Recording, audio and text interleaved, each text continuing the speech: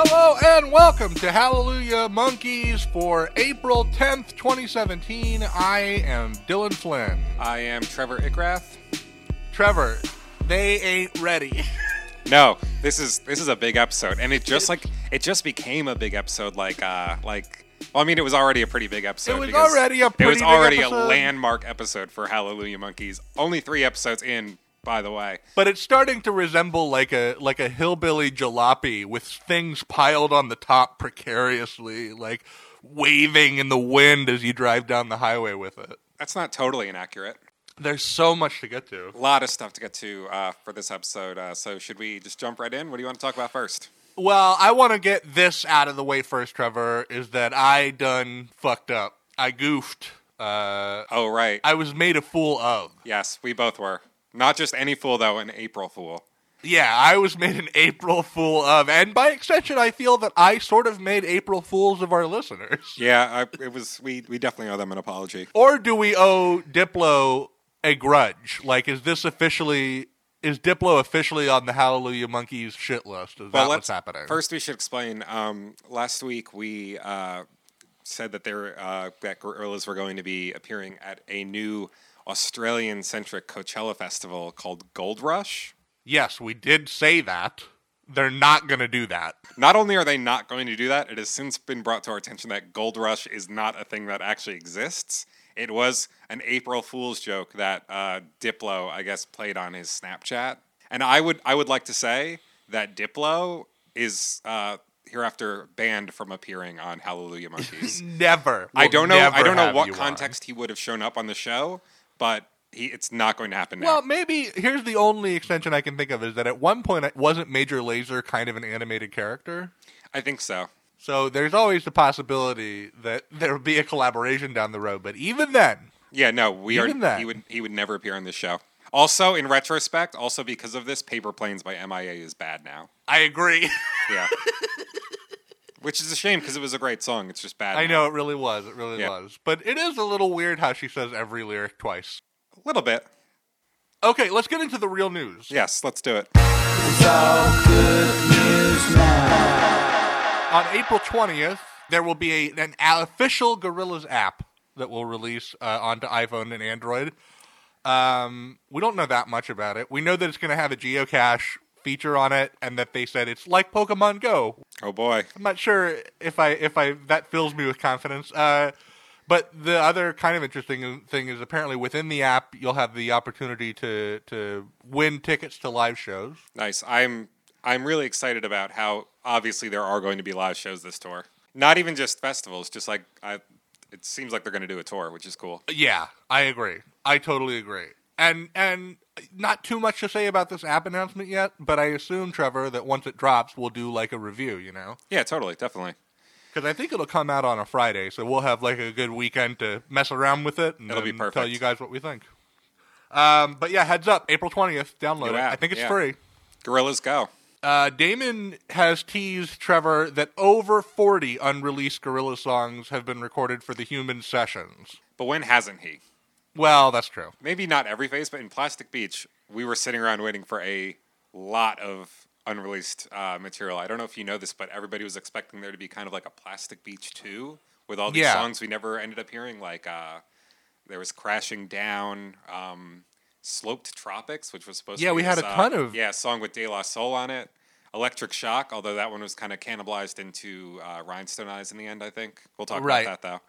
I think that whether or not we ever see hide or hair of these songs has everything to do with how successful Humans is. Do you think that it being more successful is likely to have Damon release the songs, or is lack of success going to be the thing that drives him to go, we got to do more? I think lack of success is what makes his attention quickly move on to other things. I would agree.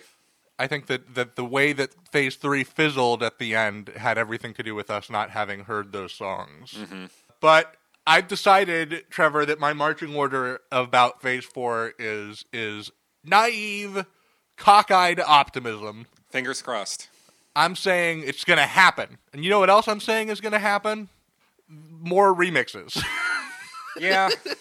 Yeah, they do seem to keep happening. It's true. We had 2 new official remixes this week. We had a remix of Andromeda by Bonobo, and a remix of We Got the Power by Claptone. What'd you think of these? I didn't like either of them, really. Yeah, not really. Wasn't able to really super get into that. I guess I liked, if I had to pick one or the other, the We Got the Power one was a little bit interesting. I only made it like 2 minutes in. It's like 6 minutes long. Why are remixes so long? I don't know. But it is interesting that they pared the track down to just Damon's vocals. That's one direction you could take it. They're Yeah. both kind of boring. I don't know. Yeah.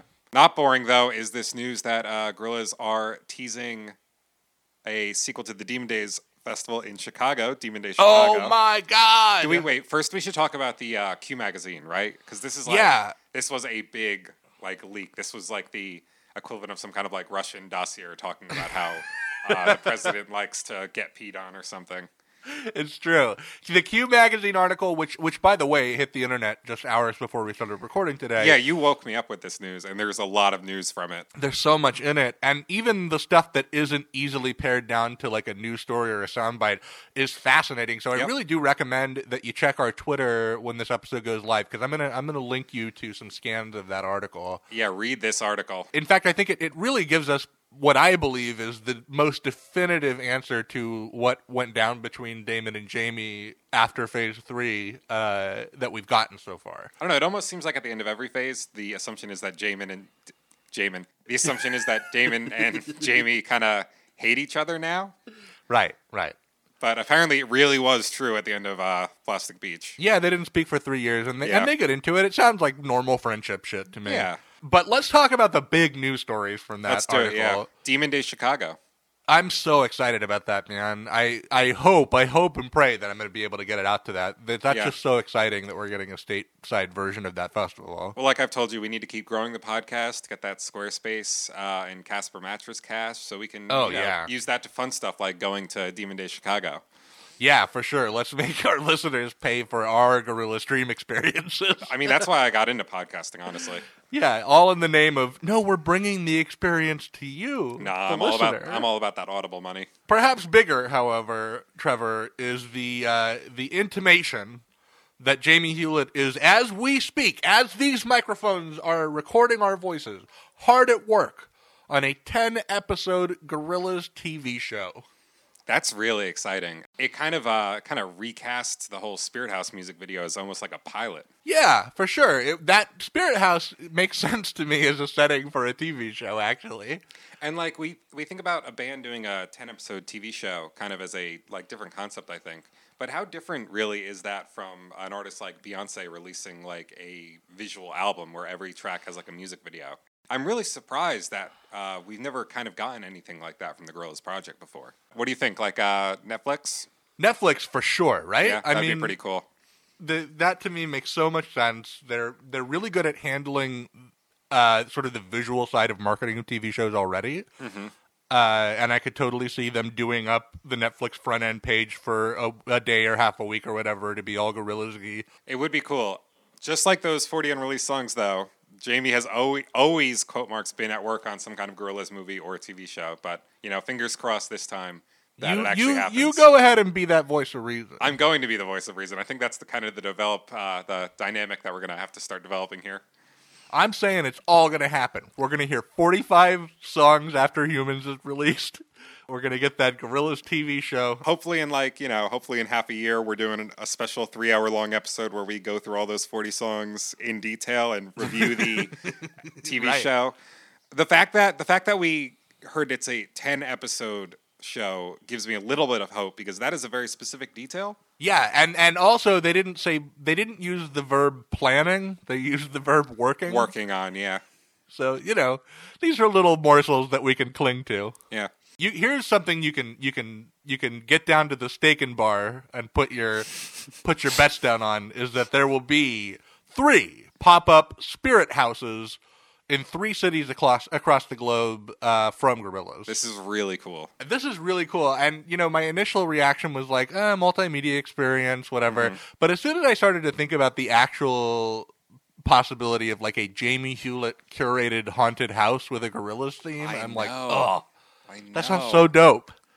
Okay, so here's how it works. It is a walkthrough experience. It's going to feature exclusive music and custom artwork, and it's going to have physical installations and digital productions. And admission is free, but you've got to go to Sonos.com, Sonos.com, and make a reservation.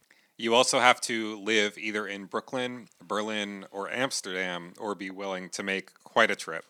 Yeah, or be willing to travel. So Brooklyn is April 21st through the 23rd.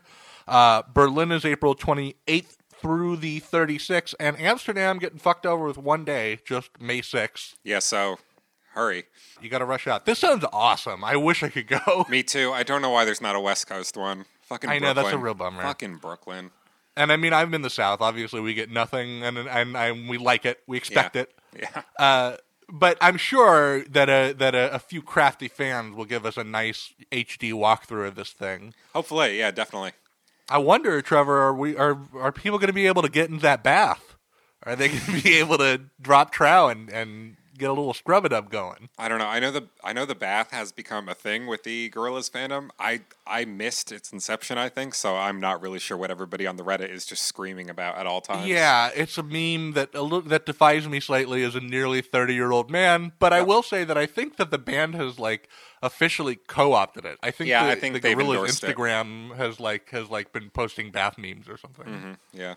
It is very funny how in that video how Murdoch's tongue comes out all far when he sees the bath. I agree. It's a good moment. Let's get into it, dude. This is the real story of the week, right? Yes. Let me out. The new track featuring Mavis Staples and Pusha T. Let's play a clip of that. Yes, let's hear it. You got to die a little if you want to live. Change come to pass. You best be ready for it. Trevor, I'd like to hear your thoughts. Okay, so I think this one's pretty cool. I don't know if I like it as much as I definitely don't like it as much as Saturn Spars or Andromeda, but I think it fits in pretty well in that kind of Ascension level. I do like it better than We Got the Power. I'll just say right off the top, I think that this is Mavis Staples' song. I think that she runs away with it and Absolutely. outshines She both just- of the other people on this track pretty. Yeah, she really casts a towering shadow over this song. Yeah, I mean it's a huge moment. So, what's your relationship with Pusha? What do you think about Pusha T? I'm not super familiar with Clips. I've heard I think 2 of their albums once or twice, and you know I'm also familiar with all the work he's done with Kanye in the past 7 years or so. Right. I don't love him.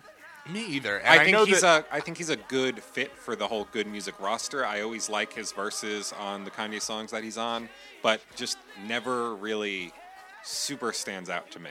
I was definitely so he put out if you're not super familiar with Pusha, I guess it's been 2 years ago since he put out that record Darkest Before the Dawn, or was it 1 year ago? Anyway, I haven't heard that one. The last Pusha T solo record I listened to was My Name Is My Name. yeah, My Name Is My Name, which That I one think is that one was cool.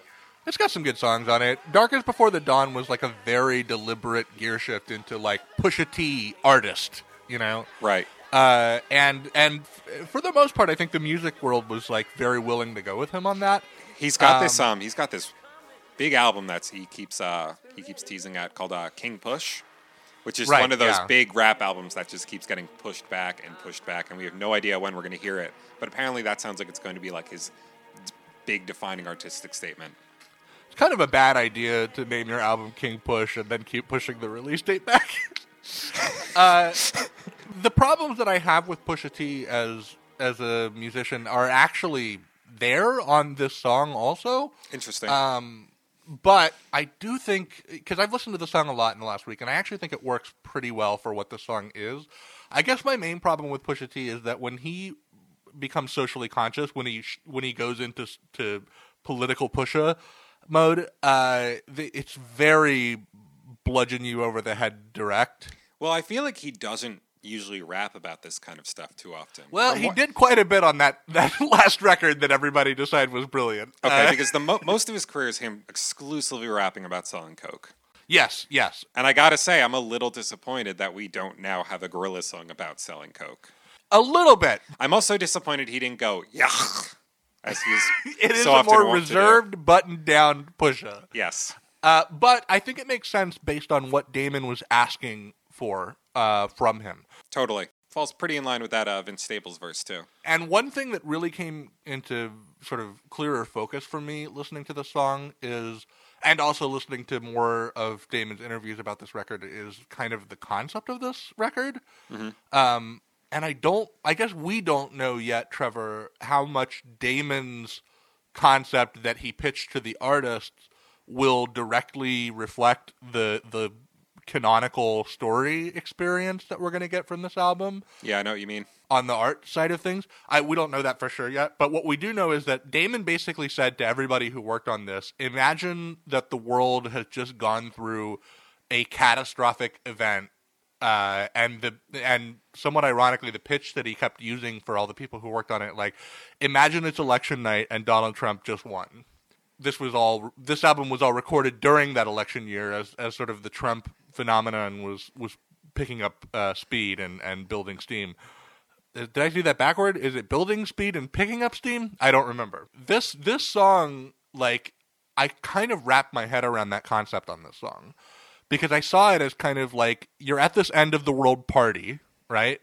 And there's a weird atmosphere in the air. Vince Staples obviously was like, all right, well, I'm going to get laid. I mean, if the world's about to end, I better have some fun, right?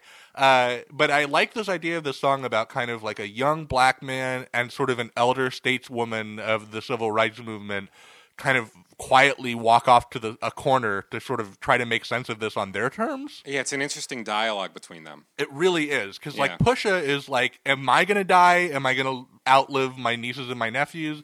And then Mavis's answer is, like, this really horrifying wisdom, which is like, maybe, yeah, sometimes you do die. Yeah. You know? What took me a few listens to decide whether or not I loved was whether or not Damon Albarn belongs on this song. Yeah, I don't really like his part. I like it now. I think I like it because it's cinematic. I like that it pulls the scope of the song out to this much like wider view. Okay, I can appreciate that. Yeah, so it's like this very intimate moment between these two people, and then at first Damon's verse kind of sounded like and I'm here too, you know, like it was sort of this weird moment of like, what are you doing in this song, buddy?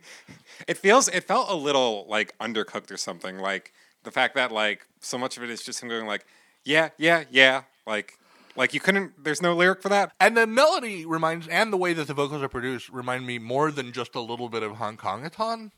It's interesting you bring Hong Kong-a-ton up because I've been listening to that song like quite a bit recently. That's like a fucking jam. It is really good. I don't think I liked it when it first came out. I definitely didn't, but it was like a little too creepy for me, I think, back then. But now I think for me, I thought it was too repetitive, but now I kind of drone on it. It's really cool, but we'll talk about that when we talk about the Phase 2 B-sides, whenever that is. What do you think about the band censoring the words Obama and Trump? Oh, yeah, this is interesting. We should talk about this, because they do it also on Vince Staples' song. They on do. Ascension. Here it's a little more noticeable, though, because Pusha actually says Obama a couple times, then he says Trump. And yeah, like in the space of half of a verse. Really interesting. Really interesting. I'm curious to know whether or not the album versions are going to do the same. I'm expecting that they're not.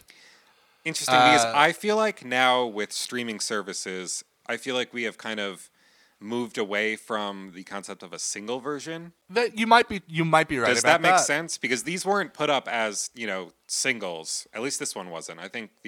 No, I don't think the other ones were either. These weren't really put out as singles so much as they are just kind of tracks you can already listen to from the album, if that makes... That's been my, Well, then there's a good chance of that. And I suppose also if you bought these songs on iTunes, then these are the versions that are going to be on your full album when it drops. Right, Yeah, I don't know. That's interesting. It's certainly a talking point.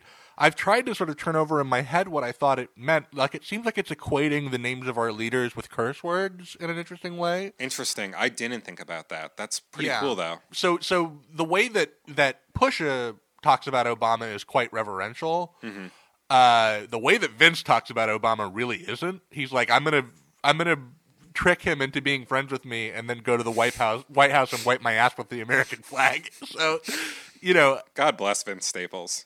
Vince, the further we get from hearing that song, the more I love it. I love that song. It's really good. But yeah, I haven't quite unpacked in my head what I think, what the significance of bleeping out the presidential names is. What's your take on it? I think if nothing else, it kind of prevents the track from, it kind of future-proofs the track against feeling dated. That's true, yeah. It is like a sealant against the wear and tear of age and time. And it feels weird for Gorillaz as kind of not only an animated band, but also a British one to be making this kind of commentary on American politics. I like your thing about equating it to swear words, though. That's pretty interesting. Yeah, I don't know. It's just something about it felt like, listening to a song on the radio. And in fact, they used that same car honk to bleep out the word fucking in the Spirit Bar, or in the Spirit House music video. So, certainly the connection is there. You can connect those dots if you want to. Yeah, plus who wants to have Trump's name on their album? Did you listen to that really good Tribe Called Quest album that came out last year? Oh, yeah. Amazing. They kind of cut up a sample of We'll somebody take it saying from here. Donald Trump, but they replaced every Trump with Phife Dawg. I thought that was pretty cool. Well, hip-hop needs to figure out how to heal from the wounds of 30-plus years of rappers name-checking Donald Trump unironically as a business tycoon. It's gonna be that's gonna be interesting pivot. That's the news. That we got through it, Trev. We made it. Let's get on to the second half of the podcast because I'm really excited about this for obvious reasons. This is a big moment for us, for sure. Landmark episode of Hallelujah Monkeys. You may have seen the title of this episode and know that we talked to somebody who worked on the album. We did. We had a really good time doing it. I was super stoked that it even happened in the first place. A little bit of background about who we're going to talk to. She is a Brooklyn, New York singer, actress, flautist, and producer, and polymath, a Renaissance woman. And I'm really excited for you to hear this. I do think while there aren't any sort of necessarily big news bombshells to be had in this, I do think it's just a really interesting glimpse into the recording of humans and just the kind of people that they cultivated to work on this record. It makes it feel all like a very steady hand is at work behind this album and a very deliberate one. Yeah, we learned some pretty cool stuff. So let's talk to Melanie J.B. Charles. I don't know about you, but it feels like a big gay block party.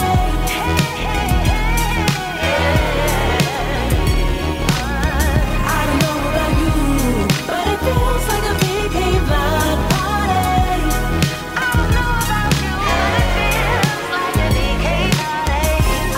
Melanie, thank you so much for coming on the podcast. We're just so excited to have you here today. Thanks for having me. You're the first guest that we've interviewed. Yay! That's fun. I like to be the first. I'm excited for our listeners to get to know you, and I guess also for us to get to know you. You've had like a really crazy journey, a really crazy story, full of lots of familiar names for people who are kind of into the world of art and music and the performing arts. In fact, you actually went to LaGuardia High School for the performing arts, which is awesome. Yeah, I did. I have to ask, like, on behalf of my 12-year-old self, is the movie Fame accurate? Is that how it really was? Every day was like Fame. Ugh. That's so crazy. Every single day. No, seriously. High school was incredible. Like, I learned the most in high school. I had the most fun in high school. I was the most happy. Like, the LaGuardia experience is golden. How does it even... Do you, like, declare a path of study there, or do you just get a full-rounded, like, you're going to learn dance, you're going to learn acting, you're going to learn singing, no matter what? Well, you have to already basically know what you're focusing, because you have to audition on your whatever your skill is. So for me, I was actually a flute major, so I had to like prepare, certain material and like play at a high level, and I had to have like good grades. You know what I mean? So I think it's really badass that you learn the flute young and then continue to use that skill. Like, the flute comes with you through your music. It's a big part of your whole brand, It's interesting because it's kind of been a newish addition, because like when I was in school, at the new school in college, like I really didn't play flute at all. I kind of just did it for myself, like at home, and then I was like, you know what, why don't I like bring that back into like what I'm doing, like why not, and it's so interesting, like people love it, like that's people like gravitate to the flute almost first now, and then they're like, oh, okay, she can sing, it's funny. It's great when you can incorporate that kind of stuff into your art and make it such an integral part. Yeah, especially because I guess the more traditional, like the story you always hear is like, yeah, I spent 12 years learning the trumpet, and now I have a trumpet and it collects dust in my house or whatever. Yeah.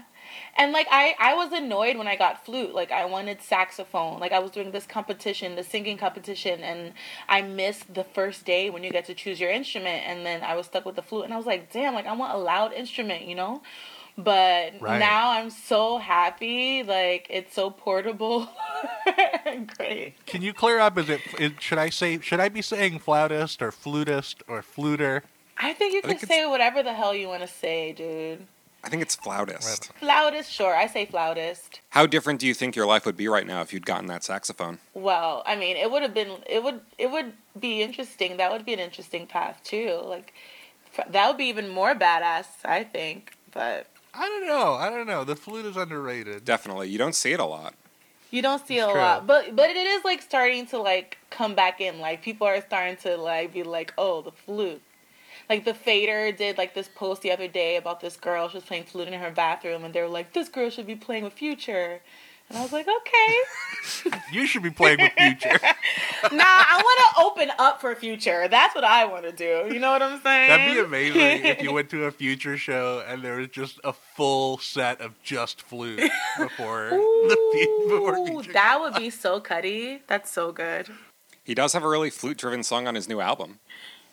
Oh yeah, Yeah, Mask Off. There's flute on there? that's true. It's like it sounds like a little flute kind of recorder-ish thing. Oh, shit. Yeah, check that one out. I'm going to check it out. I'm going to learn it and send it to Future and tag him. Oh, for sure. I'm sure he'd appreciate that. We'll tweet it at him. We'll tweet it at him too. We'll retweet you.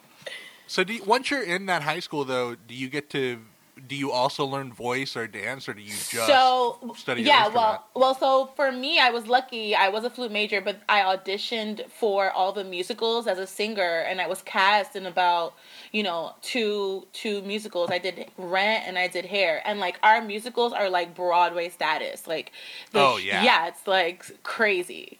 Huge production. Were you company, or what did you play? I want to know what you played. I'm kind of a theater geek myself. Oh, really? Okay, well, in Rent, I was the middle chick, and I did White Boys. I mean, in Hair, I did White Boys. You know White Boys? Oh, White Boys is an amazing song. White Boys are so pretty. I love that song.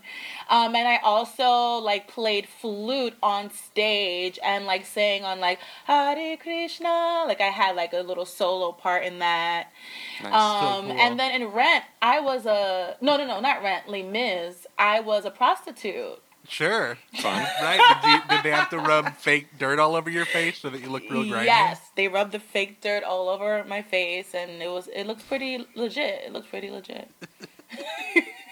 Yeah, so like if you were, because a lot of kids at that, who are talented have different ways of expressing themselves. So LaGuardia, at the time that I was there at least, allowed you to sort of cross departments and do different things. So Is that when you were introduced to jazz music? yeah, I was introduced to jazz music late. I was introduced to it like my senior year of high school, when I was like trying to decide where I wanted to go to college, and I thought I was gonna be an opera singer because while I was in LaGuardia, I was also like studying privately opera and stuff, and like I won like a lot of competitions singing Mozart, the Queen of the Night aria. You know that one? Mm-hmm. I don't actually know that one. God, Dylan, come on. Oh, yeah, of course. Yes, absolutely. That one. So like I sang that, and like people threw money at me, and like that's how I like paid for college. But I was like auditioning for Juilliard and Manhattan School of Music, and the way it was at Juilliard, like you can have like a consultation with one of the teachers before you do your official audition. And I sang for her, and she was like, yeah, that was good, but like as a black girl, you really should do something like jazz. Like you should just do jazz. What? And I guess Come on. because I told her, I guess I wrote down in my application that I also did other forms of music. And the truth of the matter is, the opera world, you have to be like totally like 100% about that. You can't be doing other shit too. You know what I mean? I hear And you. like she kind of like discouraged me, but I'm so glad that happened because I fell in love with jazz so much. And like I would not like be doing what I'm doing right now if I went to Juilliard for opera. So like she was like kind of mean, but like somehow like she played a role like that was necessary. You know what I mean? Yeah, thanks, weird racist opera lady.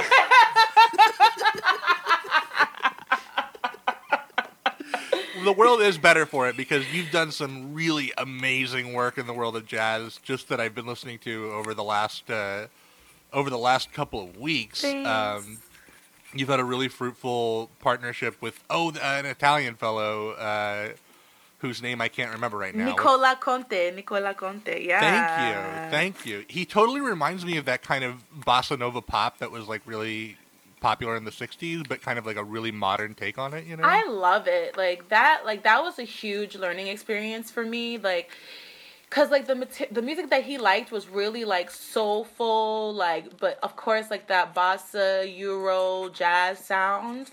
And it was really beautiful. And he like expected a lot out of me. Like we toured for I guess for like 2 years, you know, and like finally like the second to last show he was like, "You finally did it right." I was like, shit. So harsh. You know, but I loved it. I like those. My life has put me in harsh situations pretty frequent, and so like I sort of have developed this like thick skin, you know. So it's cool. It's really good. I want to talk a little bit about your Haitian heritage and your Haitian identity, because it seems like it's pretty central to almost all of your output as an artist. I guess this is a weird nebulous question to ask, but like, does the culture of Haiti in like a really direct way influence the direction that you take your art, and like how does coming from a Haitian family influence you as an artist? Okay, well, so my whatever I've been bringing into the music and like my expression with Haiti is sort of like rooted in sort of my discovery of voodoo, because my family grew up Baptist, right? I was raised Baptist. My mom and my grandma were Catholic and then turned Baptist. Like we weren't part of that side of the Haitian culture, if that makes any sense. Right. But then when I was in high school, someone was looking for a young Haitian singer to sing this Haitian song, and I was like, I don't sing in Creole, but all right, I'll like learn the song. And like I learned the song for the gig. It was at SOBs, and like I fell in love with it, and so that sort of like piqued my interest into getting deeper into that. You know what I mean? Yeah. What do you think it was? Was it the actual sound of the language, or the way the music was written? The way the music is written, like the melodies are so like, there is folk music, you know what I mean? And like every culture who has like their folk music really like touches you deeply, because where these people were when they were writing them. And you know, I'll play some melodies without even the lyrics or anything, and people hear it and it puts them in a trance, you know. It's a very powerful, magical music. And then also like the rhythms, like there's so many rhythmic patterns, and like they all mean something, and they all like pay tribute to a different god, and like it's just so deep and so vast and so artful. It's sort of like a taboo, voodoo in Haiti, you know, like there's those who do it, those who don't, those who do it and don't admit that they do, those who do both, you know what I mean? And I look at it as a beautiful body of art. And so I think that it's going to be a lifetime of discovery for me. And also I feel like I'm just trying to figure out why when people think of Haiti, they only think of Wyclef. You performed and toured internationally with the Brooklyn Youth Chorus, who have worked with everyone from Barbra Streisand to Grizzly Bear to another former Gorillaz collaborator, Lou Reed. Dylan and I would love to hear a story about your time in the chorus. That was a great time. I was like really young. I guess I was like junior high school time. And that's where I like studied bel canto singing. I loved choral singing. I was a floater, so I was like alto and soprano because like I had a great ear. And our director, Diane, she was really great, like really chill, and just encouraged us and took us everywhere. Like I was always in Park Slope. That's what makes me, I think that's why my art is so like weird is because I grew up in like Park Slope, rich Brooklyn. After school, I was there, but then I went to school in Williamsburg. You know what I mean? And like I went to like the same junior high that Jay-Z went to. You know what I mean? It's like I was like and I lived in Bushwick, so That makes sense. You're like an intersection of so many different schools of thought and music. But Brooklyn Youth Chorus is still around, and we worked. There was this guy named Kirk Newrock. I don't know if you heard of him. He's sort of like a pioneer in like modern jazz, like underground type of world. And after he wrote some pieces for us at Brooklyn Youth Chorus, later on I auditioned for the New School, and he was teaching there. And so I developed like a relationship with him in writing, and like he really taught me some amazing things in writing. So like BYC has been like that underlying platform for me, you know what I mean, from day one. And I guess you also kind of traveled the world with them, right? Yeah, like we went to Moscow. We did like competitions in Moscow, Germany. Like I was like we took a boat down the Volga River for 2 weeks. I remember one day like I passed out, I was like dehydrated, and like it was my first time like out of the country without my mom. But I made it through, and I came were back. there some tears shed? You could admit it. Oh man, I cried. Like, no, I was a mess. Like, looking back, I'm like, I was a little baby, but it was my first time, and I came back home and my mom was like, you're so skinny. But like, between me and you, I didn't really like Russian food. Oh no! I mean, stroganoff. I can't really think of any Russian food that I like. I've never had too much Russian food. Guys, can we all just agree right now that we all love our moms? Yo, our moms are the best, man. Wouldn't be here without her. How lucky are we? I love my mom. All right, so now that we've talked about some of your musical history, do you want to talk about maybe some of your more recent work? Because Dylan and I have both been checking it out, and we're big fans. Minutes before we got on to the Skype call, I was listening to your EP with Rat Habitat, which I probably listened to like 6 or 7 times now. Yeah, that is a really cool cool release. Thank you. I actually specifically, to our listeners who are like kind of wanting to get into Melanie Charles, I think that Rat Habitat's a great place to start if you're a Gorillaz fan, because it's just juggling so many different kinds of influences of like hip hop and electronic music and pop music, Listening Thank to your you. stuff, it's really easy to see why like a project like Gorillaz would be attracted to your sound, considering how many different influences you take and blend them together. Thank you. And especially I want to talk about, so one of the I guess the lead single off that EP is this song called Gemini. Mm-hmm. Yeah. And it's kind of it's like a story about this prophecy that you got from a fortune teller when you were walking around Greenwich Village, and it feels true. So I'm guessing that it's a true story. It's definitely a true story. How long ago was that, do you think? Because it's been like 2 years since the record came out. Yeah, so it was like, I would say 2 years ago, 2.5 years ago. So I have to ask if you've actually met your Gemini soulmate yet? I haven't met my Gemini soulmate, and it's so funny because so I say, too bad he's a Leo, because what I need is a Gemini. And like when I wrote that song, I was dating a Leo, and then when he heard the song, he was like, really? And I was like, no, it rhymed. It rhymed. As a Leo, I can confirm that we're like the worst, though. I'm a Pisces, so everything about that song makes a lot of sense to me. Yeah. Well, you're Pisces? Hey. Yeah. Well, okay, so I'm a Leo rising, so like I love Leos, so but Leos are tough, but like I haven't connected with a Gemini. I have a lot of Gemini friends. Like now that time has passed since the prophecy, I think that the psychic didn't. I don't think she meant it romantically. I think she just meant like building. Like Geminis are really good people to like build things with projects wise. Because reoccurring guys in my life, relationships have been Cancers. I don't know. Ooh, in more ways than one? You got it. Yeah, all the Geminis I've ever met, though, have been really, like, creative, industrious people. Yeah, exactly.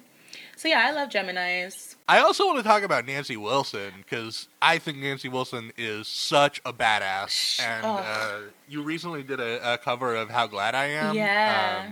And it's like a jam. Yeah, it's so different really from good. the original too. Like it's just got a totally different vibe. Did you know that? Did you know Nancy's version like before? Like you familiar with it? Yeah, I'm totally familiar with Nancy's version. It's probably one of my favorite songs by her. Yeah, I Nancy is like number one to me. I think she's so beautiful, so sexy.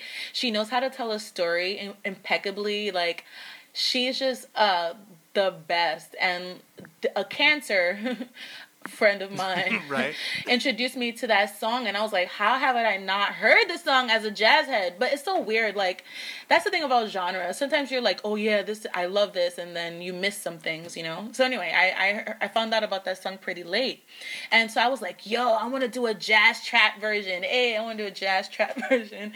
And I like went to like a couple producer buddies to like help me produce it, and like nothing quite like hit it. And I'm talking, I hit up some cats, you know what I mean? Heavyweights. Right. And then like I started working on the SP, the sampler, and like I ended up producing it myself, and it was like a huge lesson of like when something you connect to music, sometimes you have to like trust yourself and like trust that you can do it. You know what I mean? On your own. Yeah, that's a special song. I want her to hear it. Like, if I ever get to meet her, I just want to be like, Nancy, I love you, and you inspired this, and I hope she likes it. Like, why aren't these old people Googling themselves? She'd have heard it by now. You think she Googles herself? You think old people do that? I don't think they do. I don't think they do. I feel like my mom would. Like, if my mom was Nancy Wilson, she would Google herself. She'd have a Google alert set up for herself. Trevor, technically we're a Gorillaz podcast, right? It would probably be a good idea to start talking about them. Yeah. Yeah, okay. Yeah, it's a good idea. So, Melanie, were you a fan of the project before you came to work on Humans?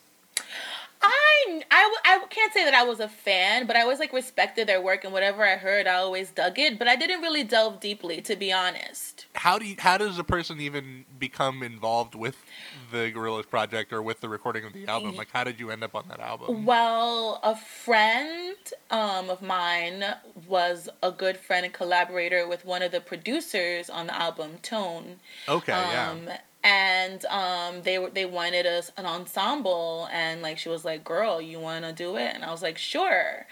And we did it, and it was a totally the most like spiritual musical experience I've had. Like, oh boy, I didn't expect that. Nice. I'd love to hear you talk about that. Like, what made it so spiritual? Yeah, if you could talk about the process at all, that'd be great. The process was, we had to like sign like the contract saying, so that we can't talk about it like before the music came out and everything. And that was the first time I had to do something like that. So I was like, okay, that's interesting. And then like musically, it wasn't like, here, learn these songs and come sing it. It was like, each and every one of you are here because there's something special that you have, and like, how can we combine like the colors of your sounds with this message? Like, Trump was starting to happen, and like we were all like feeling that, you know what I mean? And it was very clear that like this record was like a cry, like they were coming from like church with it, you know what I mean? And I was like, wow, this is wild. And we did like days. It was like all day for like, I think it was 3 days, I would say. The Gorillaz are so like mysterious, Totally. They literally have sort of a shield up. But it's because they're so honest, and they're not about the bullshit. Like, they're really about this music, and they understand that this is what saves us. Like, this is the medicine for the world. You know what I mean? And so they don't want to get distracted with the bullshit. Like, that's why they're so like that. And I understand that now after that experience. You know what I mean? That's so cool. How is that concept of the social aspects of the record, how is that sort of described or pitched to you as an artist? It wasn't clear. Like, they were so like, just like, come with us. Like, let's have this adventure. We didn't hear anything before. We didn't know anything about we didn't know what the sound was.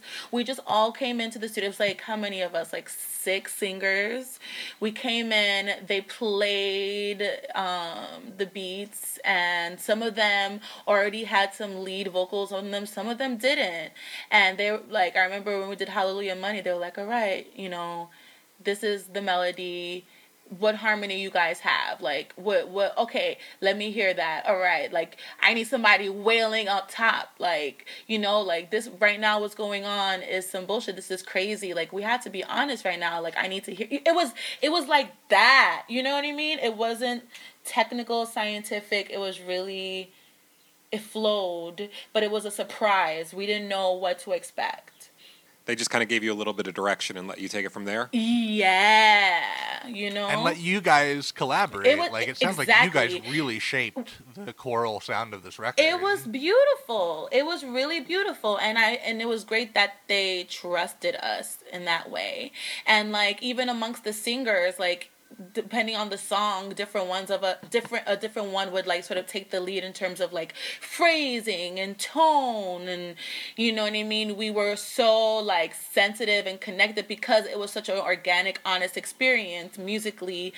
It was a breath. It was nothing. Whereas like when you go into projects, sometimes it can be really like, okay, here's the parts, and this is the soprano, this is alto, and then you don't have that like chemistry. How exciting! Because you think about people coming in to track, you know, choral type vocals, just showing up to the studio and there being sheet music in front of them, and they have to, you know, okay, you're gonna sing this part, you're gonna sing this part. No, this sounds so much more organic than that. It really was. It really was, and I'm just so honored that I was able to, you know, have been a part of that. And like a lot of us have stayed friends, you know, a lot of the singers that we met during that time, and we all still stay in touch. They're guys from DC, Texas, you know, all over.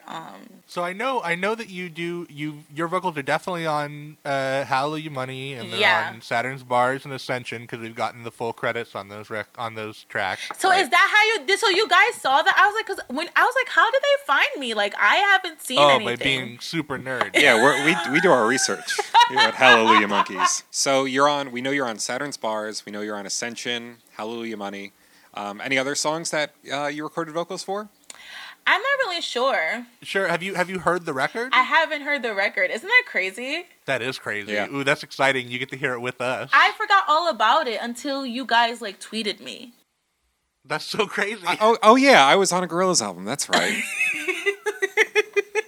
Because they just dropped that amazing track with Mavis Staples on it. Yeah. And I think there's some choral vocals. I remember. Yeah, on I'm on that one. I remember when they told us about that plan, we were like, yes. Oh, she rips that song. Yeah, she kills it. Man. She kills it.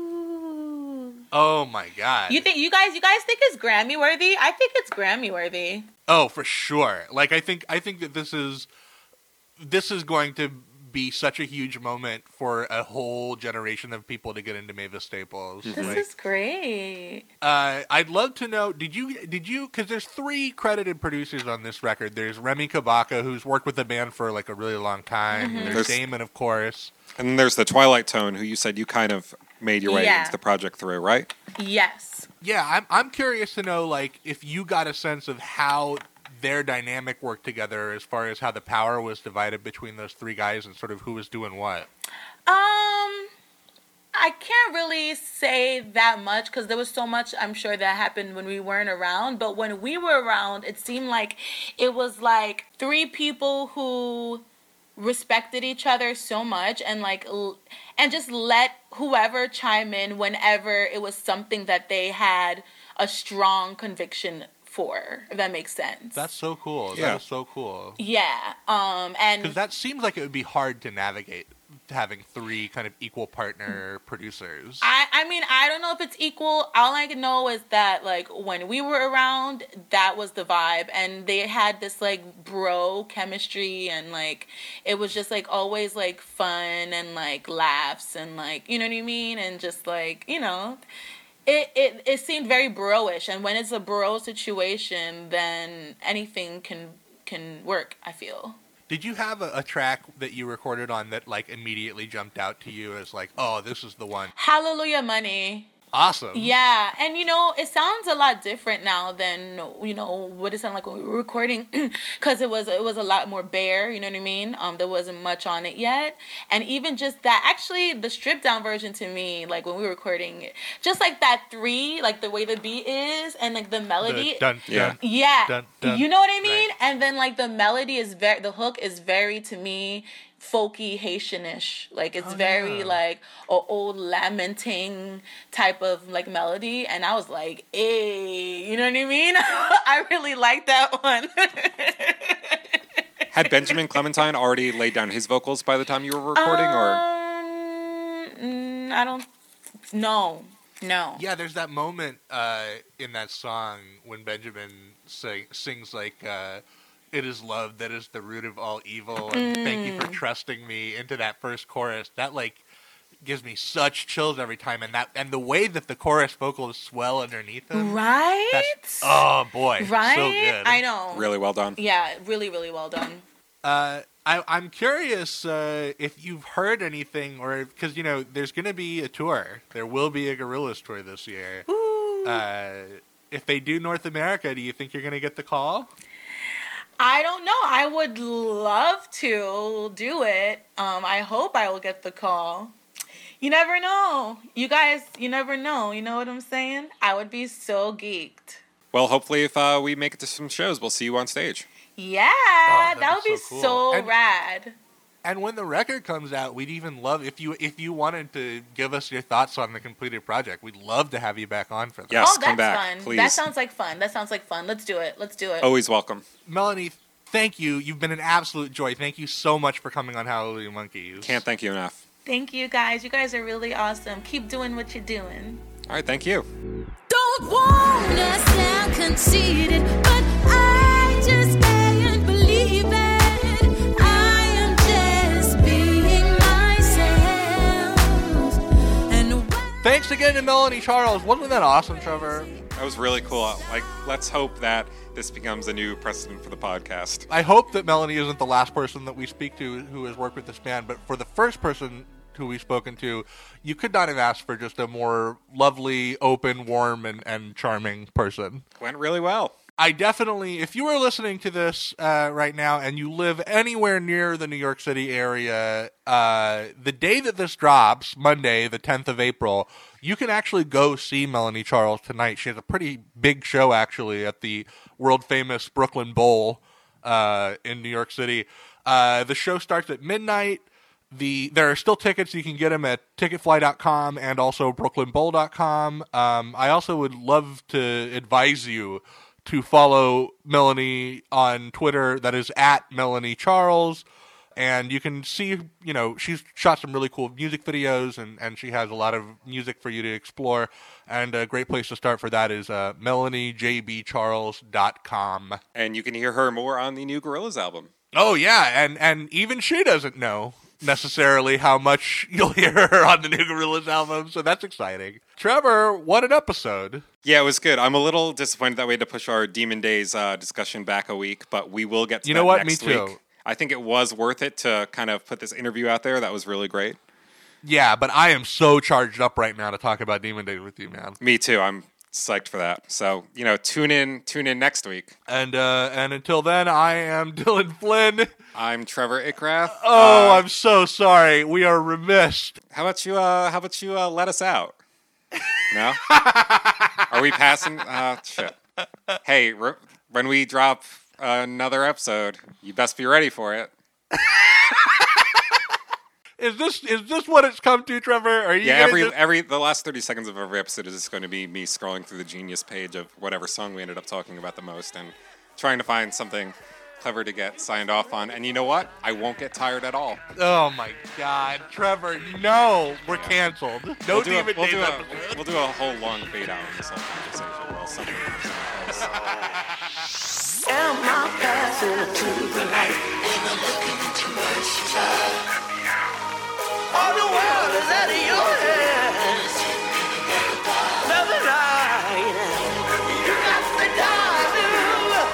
If you wanna live, change, change is coming. You best be ready, ready, ready, ready. Be ready.